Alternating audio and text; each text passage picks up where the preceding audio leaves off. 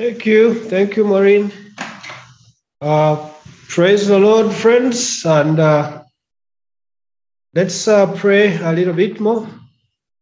Father, in the name of Jesus, we thank you for yet another day of calling upon your name, another day of looking up to you, another day of seeing your wonders amongst us. We thank you for your love, for your mercies that are new every day. We now speak concerning our fellowship this morning in the name of Jesus. We release the anointing that breaks yokes in the name of the Lord. We rebuke every scheme of the evil one that seeks to disrupt us. Yes, I speak to everyone under the sound of my voice in the name of Jesus, that there will be a stirring up within their spirits right now. They will awaken to the awareness that you desire to speak to us, that you desire to inspire us to a new level. Father, I pray that in wherever they are right now, there will be a stirring up within their spirits, an unction within their spirits to pray, to connect with you, to have an expectation in their spirits for the day and for this season. Father, we thank you for you doing great things amongst us in this season, and you desire to have vessels, to have people, instruments that you will work through, O Lord, to extend your kingdom to greater levels. Blessed be your holy name. Thank you, Jesus. Thank you, Lord. We speak the blood of Jesus. Yes, we speak the blood of Jesus. We speak the blood of Jesus over every family represented on this call this morning, that the blood of Jesus will clear every scheme the evil one had fashioned against them. Yes, in the name of Jesus. Thank you, Lord. We give you honor. We give you praise. We worship you. In Jesus' name we pray. And everyone says, amen. Amen. You're very welcome once again. My name is Peter Mutwazegye. It's another great opportunity for us to share in the word. And I want to thank our leaders for these opportunities that we have had for quite some time now. Indeed, like our sister has indicated, our topic this morning is conquering to advance the gospel. Conquering to advance the gospel. It's a series within these 40 days of prayer and fasting. Today is the 20th, and we continue to wait on the Lord as He empowers us to go to greater heights. And our reference scripture is Philippians chapter 1 from verse 12 up to 14. Maureen, if you don't mind, kindly confirm to me that you can hear me well. Yes, we hear you very well. All right. So I will read our text for today, which is Philippians chapter 1 from verse 12 to 14. Using the New Living Translation version. It says, "And I want you to know, my dear brothers and sisters, that everything that has happened to me here has happened to spread the good news. For everyone here, including the whole palace guard, knows that I am in chains because of Christ. And because of my imprisonment, most of the believers here have gained confidence and boldly speak God's message without fear." This is Paul writing to a church he had started in Philippi, and records indicate that most of these letters were written when he was in prison. And this particular one, yes, indeed, he alludes to it, he's in prison. But he is testifying and encouraging the church that his being in prison is actually working wonders concerning the extension of the kingdom of God. Yes, he says, everyone, including the guards, they now know Christ. They now know that I'm in chains because of Christ. And even the believers around there, once they learned about this, they became more confident and bold about speaking about the message of Christ. Now, please allow me to do a small introductory exposition, just a preamble before we get into the details of this sharing. And many of us might be familiar with the phrase, the fivefold ministry of the church. The fivefold ministry of the church. It's mainly derived from Ephesians chapter 4, from verse 11 to 16, and I'm going to read it. It says, Ephesians chapter 4, from verse 11 to 16, but I may not read up to 16, but from verse 11, it says, now, these are the gifts Christ gave to the church: the apostles, the prophets, the evangelists, and the pastors and teachers. Verse 12 says, their responsibility is to equip God's people to do his work and build up the church, the body of Christ. All right? So, in this scripture, we see Jesus giving gifts to the church, and they are listed, and there are five of them. And so, in many cases, they refer to this list as the fivefold ministry of the church. In short, in the church, you would expect some apostles, you would expect some prophets, or at least people functioning in the office of the prophet. You would expect evangelists in that church. You would expect people functioning in the office of pastors and also of teachers. Actually, another version says, it was he who gave gifts. He appointed some to be apostles, others to be prophets, others to be evangelists, others to be pastors and teachers. He did this to prepare all God's people for the work of Christian service in order to build up the body of Christ. So, it's interesting that the apostles, the prophets, the evangelists, the pastors, the teachers should equip the church, should equip us, should equip me and you so that we do the work. All right? It's us to do the work. They equip us, we do the work, and we build up the body of Christ to the level that Christ wants it to be. Now, again, I'm just doing a small preamble. In a big church like All Saints, we are blessed to have a number of priests and lay ministers that are gifted differently. So you'll find one will function more as a teacher and another more as a pastor. And not everyone, for example, can do Sunday school. You need a teacher for Sunday school. You need someone who functions in that office as a teacher for Sunday school, not necessarily because they are trained as teachers, but there is grace upon them to teach. And not everyone can do, for example, marriage counseling. You need someone functioning in the office of a pastor, more or less, to do counseling. And so others function more as in the prophetic and so on and so forth.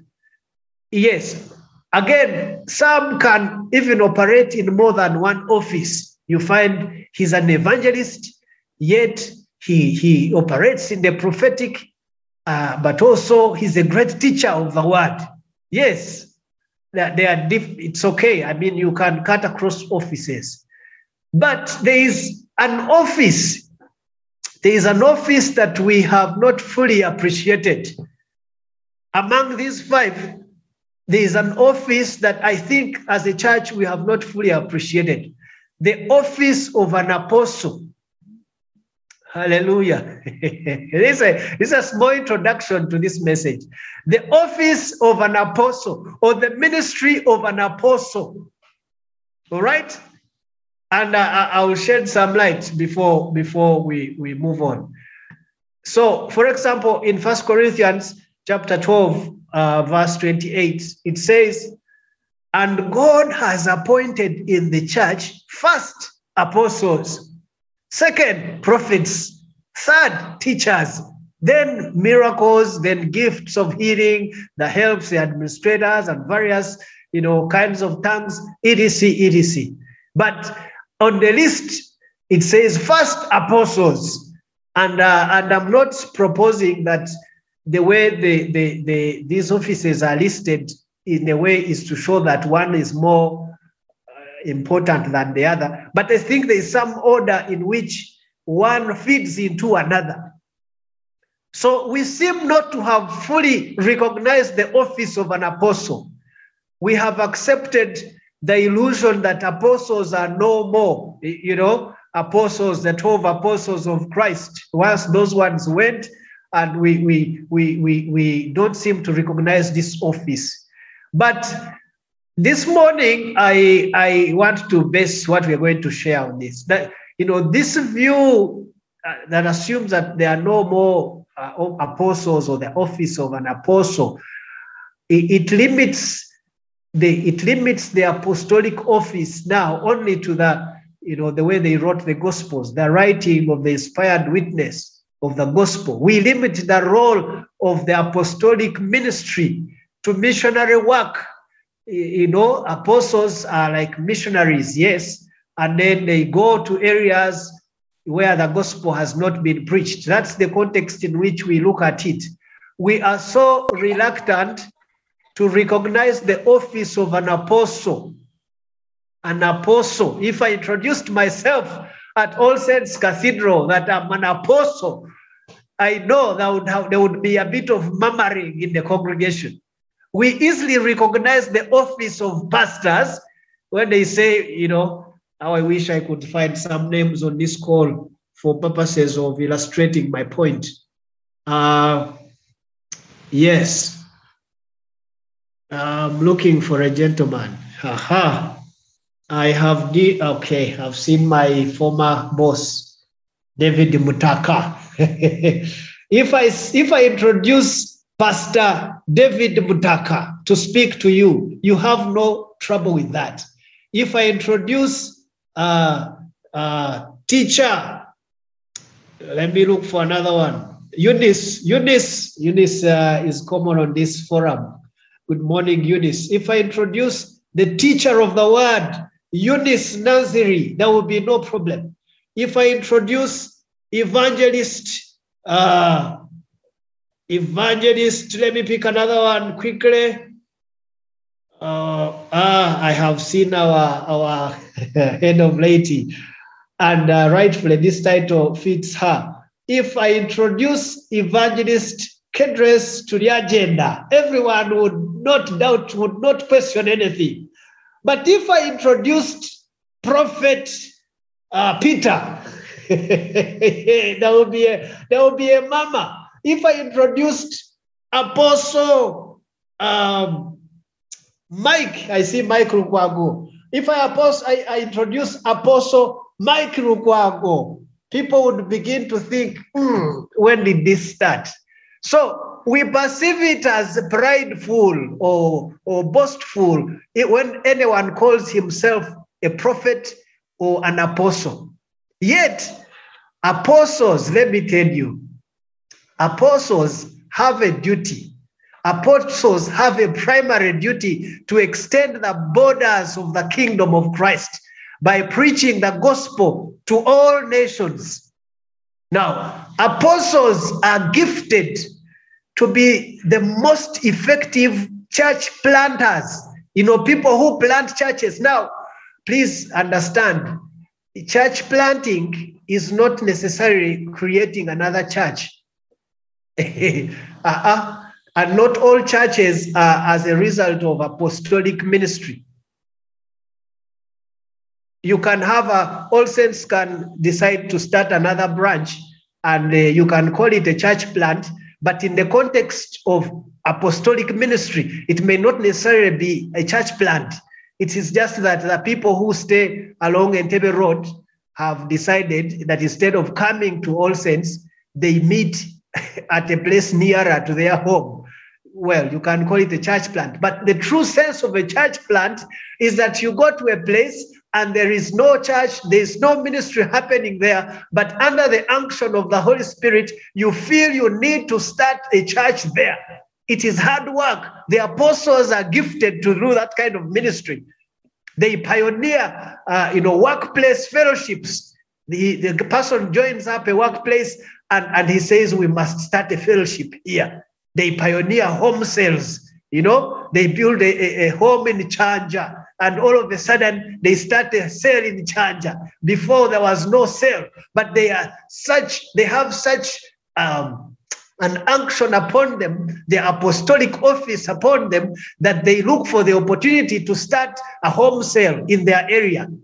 So apostles, oh God help me, apostles have the greatest responsibility among the fivefold ministers to see that the church here on earth conforms to God's own standards.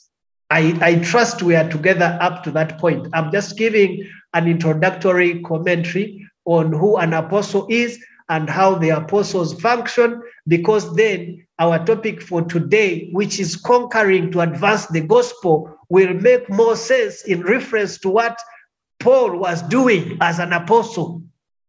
All right? So, an apostle is one who is sent out to exercise the various gifts of ministry he has received and developed under the inspiration of the Holy Spirit. Actually, apostle means the one sent out. So, like to the Jews, they looked at Jesus as an apostle. He was sent out to them. So, in a way, actually, Jesus in his ranks operates as an apostle in a perfect way. You could say he's the greatest apostle. And then his 12, he were also apostles in another rank after Jesus. But it does not mean that after the 12, were off the scene, then we do not have any more apostles. No, that now we have the ranks. There's interruption there. I hope the admin can manage that. So we have the ranks of the likes of Paul. All right? By the way, talking about apostolic ministry, let me just ask a question. When you recite the Nicene Creed and you say, I believe in one holy Catholic and apostolic church, I believe in one holy Catholic and apostolic church. What exactly do you mean? Or do you know what you say? Do you know what you mean when you say you believe in one holy Catholic and apostolic church? I'm sure not many of us can expound that. Yeah, but it's important that we understand the apostolic ministry. So the person operating in this office, just like we have seen in the case of Paul, and yet he's in prison, the person operating in the office of an apostle takes charge of the situation at hand, especially to advance the gospel. I personally admire this office. While the pastor, the shepherd, loves to comfort and console, don't expect a lot of this from an apostle. An apostle functions differently. And I'm glad at All Saints, this office has for a long time not been occupied. The office of an apostle has for a long time at All Saints it has been vacant. And so we have been trying to fill it by a few volunteers here and there, leading overnights, trying to do this and that. But the office of an apostle was not fully utilized. I am so glad that in this season, this office, the office of an apostle, is fully functional at All Saints Cathedral. Let me give you an example for you to understand what I'm saying. An apostle instead of consoling you, and trying to pray for you and console you and comfort you, the apostle uses phrases like, when they are leading prayer in a church service, they use phrases like, everyone get on your feet, lift your right hand and say, Father, deliver me from prayerlessness. Does that sound familiar? An apostle will not have time to babysit you. An apostle ushers you into a place where you must function. So sometimes these offices seem like they are in conflict. The evangelist will not appreciate your sermon if it does not end with an altar call. Actually, if you have an evangelist seated in the congregation and you don't make an altar call at the end of your sermon, they will be disappointed. Yet, maybe to the teacher, as long as the congregation has understood the teaching, they are happy. They may not necessarily have to make an altar call. They presume that now that you have understood, you will make the right decisions. So these are different offices. Now, that brings us to understanding our topic for today. And now listen to how the apostle speaks. This is Paul now speaking. He says, for everyone here, this is verse 13 of our text today, which is Philippians chapter 1. And I am picking from verse 13. So verse 13, he says, for everyone here, including the whole palace guard, knows that I am in chains because of Christ. The guy is in prison, but everyone around there has now started to understand and to know about Christ. Verse 14 and says, and because of my imprisonment, most of the believers have gained confidence and boldly speak God's message without fear. Now, you see, while many of us would have seen Paul's situation only in negative terms, I mean, Paul is in prison, we could have sympathized with him and seen his situation as negative. But Paul saw it as a positive way to share the gospel, with new people. So Paul demonstrated a high level, or he demonstrates to us a high level of the right attitude of a believer. And many of you that are listening to me this morning, I beseech thee, there is an attitude that the Lord wants us to have concerning the extension of the kingdom. The attitude of an apostle, or functioning in the office of an apostle. Not all of us are going to be pastors. Not all of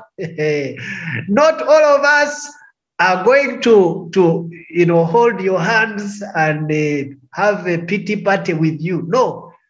So Paul was by far a very prominent apostle.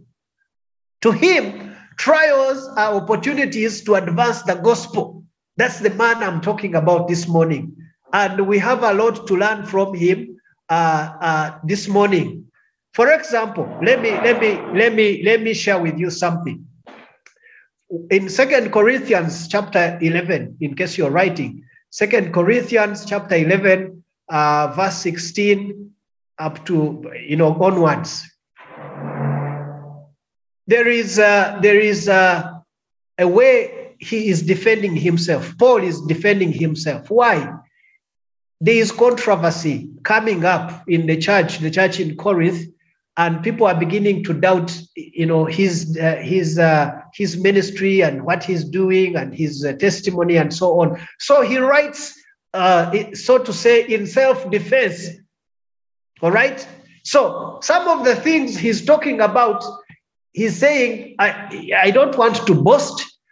And he's saying some people boast about different things, but for him, he's boasting about a different subject altogether. So when you pick it up from verse 21, he says, but whatever they dare to boast about, I am talking like a fool again. I dare to boast about it too. You understand it better when you pick it up from from the previous verses, but in the interest of time, I'm going straight to the portion I'm interested in. So he says, are they Hebrews? So am I. Are they Israelites? So am I. Are they descendants of Abraham? So am I. Are they servants of Christ? Then he says, I know I sound like a madman, but I have served him far more.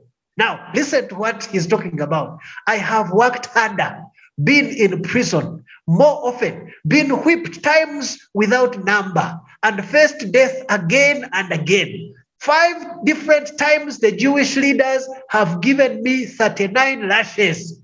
3 times I was beaten with rods.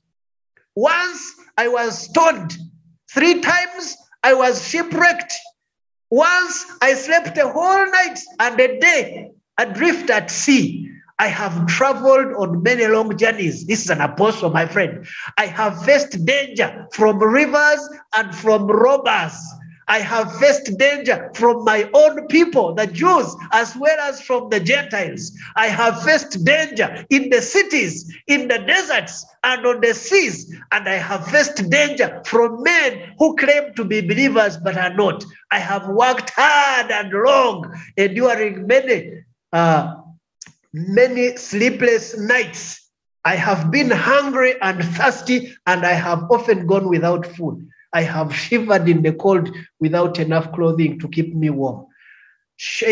Apostolic office. Apostolic office. It is hard to get this from, anyway, let me not go there. But you see how he concludes in verse 28. He says, then, besides all this, I have the daily burden of my concern for all the churches. Apostolic office. He has concern. By the way, do you sometimes wonder what motivates a priest assigned to All Saints Cathedral? That they are in a morning devotion, they attend lunch hour, they attend evening, they attend the overnight, then they are in the marriage counseling, they are all over the place, they attend an overnight in another church and then rush to join the overnight at All Saints. Do you think it's because that person is paid more money? In your view? There is an office of an apostle. I hope by now you have already figured out what I'm talking about. There's an office of an apostle that the Lord would want us to appreciate in this season and allow that ministry to function. Now, you see,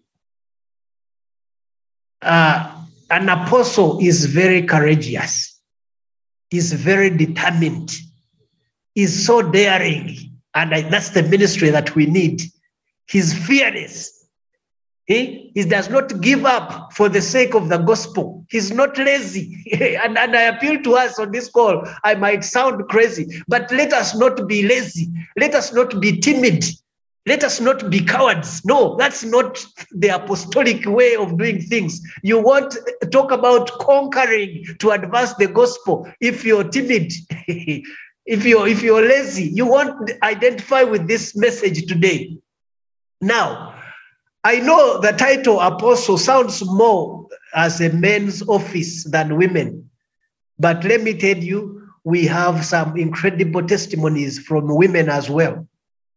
From women, and I know our team here on this call is predominantly consists of ladies.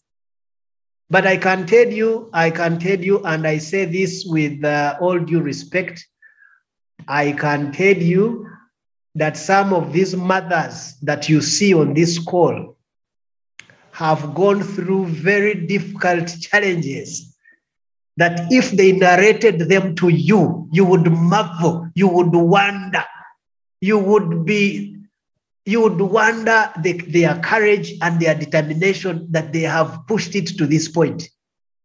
You just need to talk to some of them. So the apostle title might sound more like a men thing. No, but forget about it. Forget about the men posing as courageous. Actually, most men run away when someone is dying. You know that. When someone is dying, That's when the men just find an excuse to be away. It is the ladies who face some of these very scary moments. And those of you who might know me more, my mother faced a lot of those situations, watching your loved ones die. Not once, not twice, not 3 times, but you're able to watch them die, and you fold them smartly and close their eyes, and the ladies can do that. It's a courageous kind of encounter. And if you talk to some of the ladies on this call, you'll be amazed at some of the things that they have done for the sake of the kingdom. I for example, know one lady. She's not here in our church. So I think I can share this testimony without contradiction. This lady, her husband ran away to go to another woman in another country. And he stayed there for many years. And by the time the husband left, they only had, I think, 1 child. But this lady was so determined to uphold her testimony and to build up her family. So she devised a very wise plan. She would travel to the country where the husband they had married him, where the husband was. She would travel to that country. She would book a hotel or find somewhere to stay. And then she would link up with the husband. She would call up the husband to the place where she's staying. Remember, she cannot go to the other home where the other woman is. So she would stay, say, in a restaurant, in a hotel or in a place, link up with the husband, and she would stay there, say, for a month. The husband was... yes, the husband would still come to meet her in a place she would have booked up. And she would stay there until after conception, or after she has conceived in a foreign land. And she would return when she's expecting.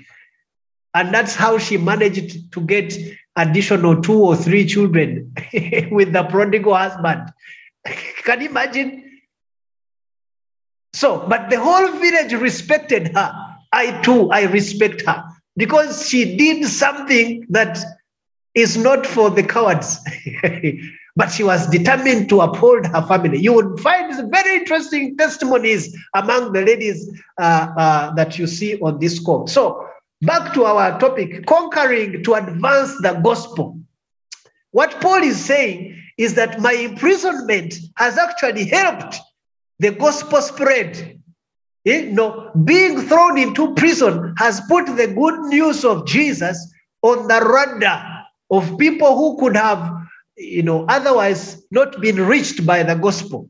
So today, as I speak to you, we may not necessarily be thrown into, Ruzira prison, a physical prison cell, but there are many other kinds of prisons we find ourselves in. A situation around you that is more or less a prison. But just like Paul, you can turn that situation into an opportunity to advance the gospel if you have the attitude of an apostle, the attitude of Paul. Some of us, it could be a health matter, a health issue that is imprisoning you. Because of the state of your health, you are unable to function like many others. In a way, you're confined to a prison. But there are people who come to see you. So you have turned that, that encounter with them as an opportunity to reach out to them. Others, it could even be a financial prison, but you have turned it round for the good. So because you're currently not employed, and so you do not have a commitment to go to work on a daily basis, you have not looked at it in the negative. Rather, you have said, for as long as I have this time, I would be more involved in ministry. And you're doing exactly that. May God bless you and bless you abundantly. And there are many other prisons that you could find yourself in, but God can turn those situations as opportunities to advance the gospel. Sometimes it's false accusation. People accuse you falsely, but you stand your ground, and by the time the truth comes out, it has had a toll on you. But then when the truth comes out, it glorifies God. And so on. There are so many things that happen. So how have you used your being in your whatever prison you might say you're in? How have you used it to advance the gospel of Christ? Many of us would play victim. You play victim mentality, where you act as though what has been done is unfair to you, and so for that matter you will not be able to function. But we notice the attitude of Paul is different. The attitude of an apostle is different. Now let me bring in another apostle so that you get a contrast of what I'm talking about. There is another apostle called Peter. You find this in Acts chapter 5. I know our time runs very fast, but in Acts chapter 5 from verse 26, it brings out a story where Peter and his friends had to appear before the high priest. Now, I will just read bits and pieces. Verse 27 of Acts chapter 5, verse 27 says, "Then they brought the apostles before the high council, where the high priest confronted them." This is what he says in verse 28, the high priest. He said, "We gave you strict orders never again to teach in this man's name." He said, "Instead, you have filled all Jerusalem with your teaching about him, and you want to make us responsible for his death." The high priest is charging at them. Verse 29 says, "But Peter and the apostles replied, 'We must obey God rather than any human authority. The God of our ancestors raised Jesus from the dead after you killed him by hanging him on a cross. Then God put him in the place of honor at his right hand as Prince and Savior. He did this so the people of Israel would repent of their sins and be forgiven. We are witnesses of these things, and so is the Holy Spirit, who is given by God to those who obey him.'" Apostolic ministry. You hear that? You hear? Verse 33 says, "When they heard this, the high council was furious and decided to kill them." Very bold apostles here. But now someone is charging and threatening to kill them. I may not read the whole thing. But verse 40 at the end, it says, after they have discussed between them, they chased the Peters out, and then the council, met and decided on the way forward. So after they had agreed on the way forward, verse 40 says, "They called in the apostles and had them flogged." They called in the apostles and had them flogged. Then they ordered them never again to speak in the name of Jesus, and they let them go. But something very interesting happens after that verse. Verse 41, it says, "The apostles left the high council, rejoicing that God had counted them worthy to suffer disgrace for the name of Jesus." Hallelujah. Oh God, this attitude is dying out. I do not know why we do not want the office of an apostle to function. It is a powerful office, I tell you. It is a powerful office. And I thank God that in this season, this office is being revived. Someone looking at what you would consider a negative situation, but they are looking at it positively for the sake of the gospel. Now, if me and you, if we are still failing on very simple tests, very simple, as let me tell you, I changed jobs recently, and when I was filling in the new employer's form, In that form, there's a question that, do you have a relative in this company? Yes or no? So as I was filling this form, I didn't want to declare that I have any relatives in this company, just in case it is used against me. But as I was still fidgeting with this question, I had as if I had the Holy Spirit challenge me and say, now, surely, this is a very simple question. Do you have any relatives in this company? You know you have them. Why don't you say yes? Is that too hard? And oh my God, it was so clear that I had to tick yes and even state who my relative was. Otherwise, if I concealed that, I would have created a crack in my foundation in this new employment.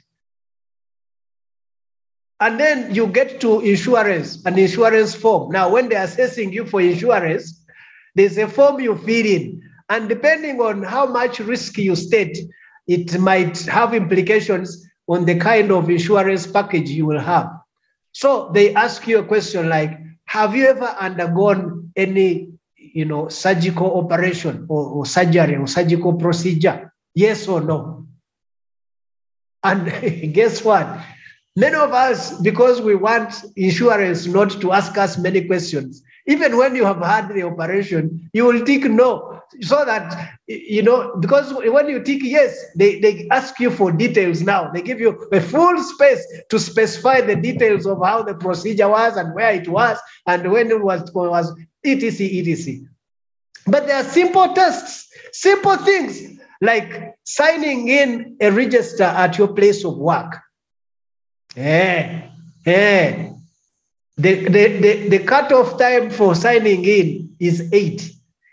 But oh God, I can see many of you, many of you might fall in this trap. Now, when you come in 10 minutes past 8, it looks so odd that you can be honest enough to write on the register that you know is going to be used to appraise you, to write that on Friday, 20th Jan 2023, I came into office at 8:30. It is so hard, I tell you. Yes, it is a simple test to say, are you able to pass this test? Can you state that you came in at 8:30? So now, if we failed the tests as small as this, all right, how do we expect to conquer, to advance the gospel? It's a challenge I bring to you and to myself. If we want to function to the level of Paul, and every opportunity, everything that happens to us, we advance the gospel powerfully, conquering. That's the language of an apostle. Yet, the basic simple tests are challenging us. How would we compare? There's a category, as I try to maximize my time, there's a category of people I would want us to compare with. How do we compare with what Hebrews chapter 11 writes about from verse 30, around 32? It says, and what more shall I say? Verse 32 of Hebrews chapter 11. It says, what more shall I say? I do not have time to tell you about Gideon and Barak and Samson and a whole list of other people and the prophets, who through faith conquered kingdoms, administered justice, and gained what was promised. And it lists, several things that some of them had to go through and to endure. But in the interest of time, if you pick it up from verse 35, it says, women received back their dead, raised to life again. Powerful things that the apostles were doing. It says, there were others who were tortured, refusing to be released so that they might gain an even better resurrection. Some faced jeers and flogging and even chains and imprisonment. They were put to death by stoning. They were sawed in two. They were killed by the sword. They went about in sheepskin and goat skin, destitute, persecuted, and mistreated. The world was not worthy of them. They wandered in deserts and mountains, living in caves and in holes in the ground. But you see how this ends. He says, these were all commended for their faith, yet none of them received what had been promised, since God had planned something better for us, so that only together with us would they be made perfect, the body of Christ, that we join up all together to be made perfect as a body of Christ. Yet some of them have had to endure more challenging moments than what some of us are experiencing. So the conquering to advance the gospel, I summon you, I appeal to you, is not for the faint-hearted. It's not for the kind of people who are lazy. It's not for the kind of people who give excuses at every moment. It's not for the kind of ministry and attitude that is of weaklings. No, that has its space. And let me tell you, you don't expect every morning that whoever comes to speak here is a pastor with a word of encouragement, or is a prophet who is, by the way, some prophets, the apostolic and prophetic, they normally move together. And sometimes their words don't sound kind. And sometimes they are misunderstood. People think they are proud. People think they show off. People think they have this better than thou attitude. But everyone has their place. If you bring an evangelist, for example, to speak in an overnight, now, in an overnight, mainly people who come for an overnight have a degree of a relationship with Christ. That's why they would come for an overnight. Yes, there are those who would come in and they don't know the Lord. But for an evangelist, you would disappoint them, because they will speak a word of salvation to the converted. And when they make an altar call at 3 in the night and they don't get a catch, they feel like their effort was misappropriated. But call an apostle. Call an apostle for a night, because the apostle's role is different. He equips people so that they do it themselves. Instead of laboring to pray for them, he tells them what to pray about, and then commands them and say, pray. And when they are dozing, he says, wake up and pray. An apostle. The pastor will do something different. And these offices are fully functional now at All Saints Cathedral. So, what are we saying? God is releasing grace in this season. And he's releasing grace to function in the office of an apostle, the office of a church planter, the office of a pioneer. Can you start a fellowship? Can you lead an overnight? Do you have that action? Are you able to do what others think is hard? Because now what happens in the church when we get one who functions in this ministry, this apostolic, we wear them out. They will call them to lead the overnight in and out, and the man is weary. But thank God for this apostolic office. You will invite someone. Okay, I don't like mentioning names, but let me mention one for this illustration. Sometimes you would invite, say, Reverend Medad Birungi bya Yesu. And Medad Birungi bya Yesu will come to the stage to speak at midnight. But when he starts to speak at midnight, he tells you, we have just arrived from Ntungamo. We had a powerful time in Ntungamo, and we left this afternoon at 2. And so I have just arrived from Ntungamo, but I am here for the sake of, oh my God, what level of grace is that? that the man has been in the field. He's driven all through the afternoon. It is now midnight. He has possibly not reached home, and he's on the altar for the overnight. And he will take you on up to morning.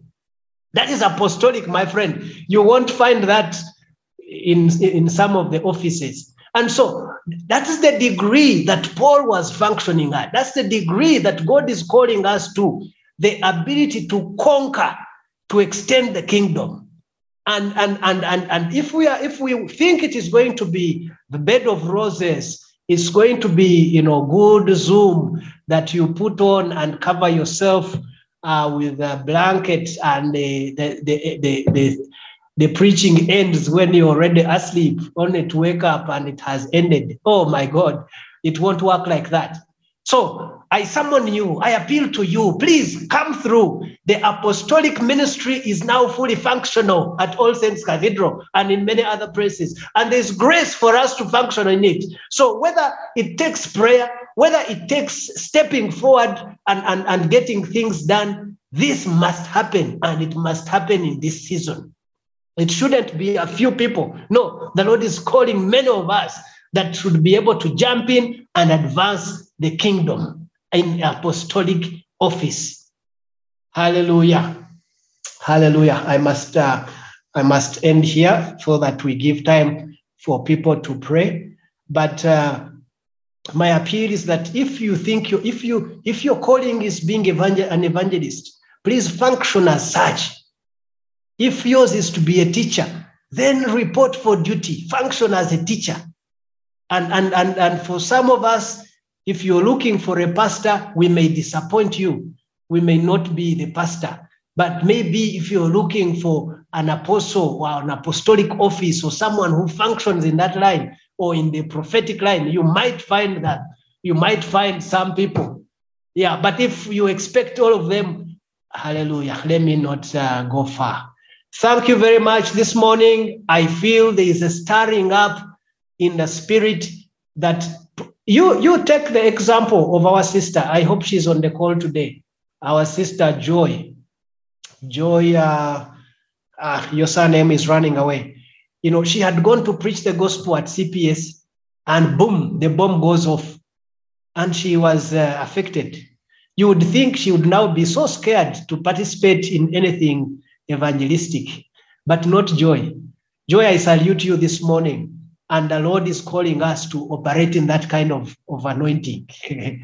I hand over to Maureen for purposes of prayer and further closure. God bless you. Amen. Amen and amen. We thank the Lord for the message that we have received. Thank you, our brother Peter. Friends, we have heard the message. Yes, we have heard the message. It is upon us now to go out and preach the gospel. It is upon us. And so we are going to respond briefly to the message because our time is fast spent, and I'll invite the Levite to close us off. Hallelujah. Father, we thank you for the message that we have received this morning through your servant. Thank you for calling us back to you to evangelize, Father. Thank you that you've reminded us that you've given us all what we need. You've equipped us for all that we need for the sake of your kingdom. My Master, we say thank you this morning for such a message, in such a moment, in such a season. Lord, we do not take it for granted, but we choose to come back to you to say thank you. Thank you for having used our brother Peter to bring to us the message. Thank you for his life. Thank you for nurturing him. Thank you for what you've put in him, that we too may benefit out of that. Thank you, Jesus. Thank you, Lord. Thank you, Father. And so, friends, we have heard the message. We have heard the word. We have heard it from our Lord Jesus Christ through Peter. And so the onus is on us to go out. We have been equipped. The Lord equips us daily through our daily prayer times as individuals first and as a church, as fellowships. The Lord has equipped us. Maybe some of us have not given into the call. Some of us have not reported for duty, and yet we know that we are called. Friends, it is such a time that we are going to meditate through this message that we have received, that we are going to meditate. And yes, we return back to our God. Father, thank you. Thank you, Jesus. And Lord, where we have not obeyed you, where we have first given to the things of the world that we are still finalizing, Father, have mercy on us. But this morning, we choose to say that we are reporting back for duty in the name of our Lord Jesus Christ. My Lord and my Father, will you equip us afresh? Will you equip us again? Fill us with your power. Fill us with your Holy Spirit, my Lord. Fill us with wisdom. Fill us with understanding, Lord. For Father, you say you do not want any soul to perish, but you want all of us for you. Lord, we ask that you'll fill us, that as we move out even this morning, as we go to our workplaces, wherever we are going this morning, that Father, they will see you in us, that we shall evangelize, that we shall use the gifts that you've given us, that you shall use all that you've filled us with for the advancement of your kingdom. Father, not for us, but for you, Jesus, for you alone, Lord. And we ask that you take all the glory, you take all the honor, take all the praise. In Jesus Christ we pray. Amen.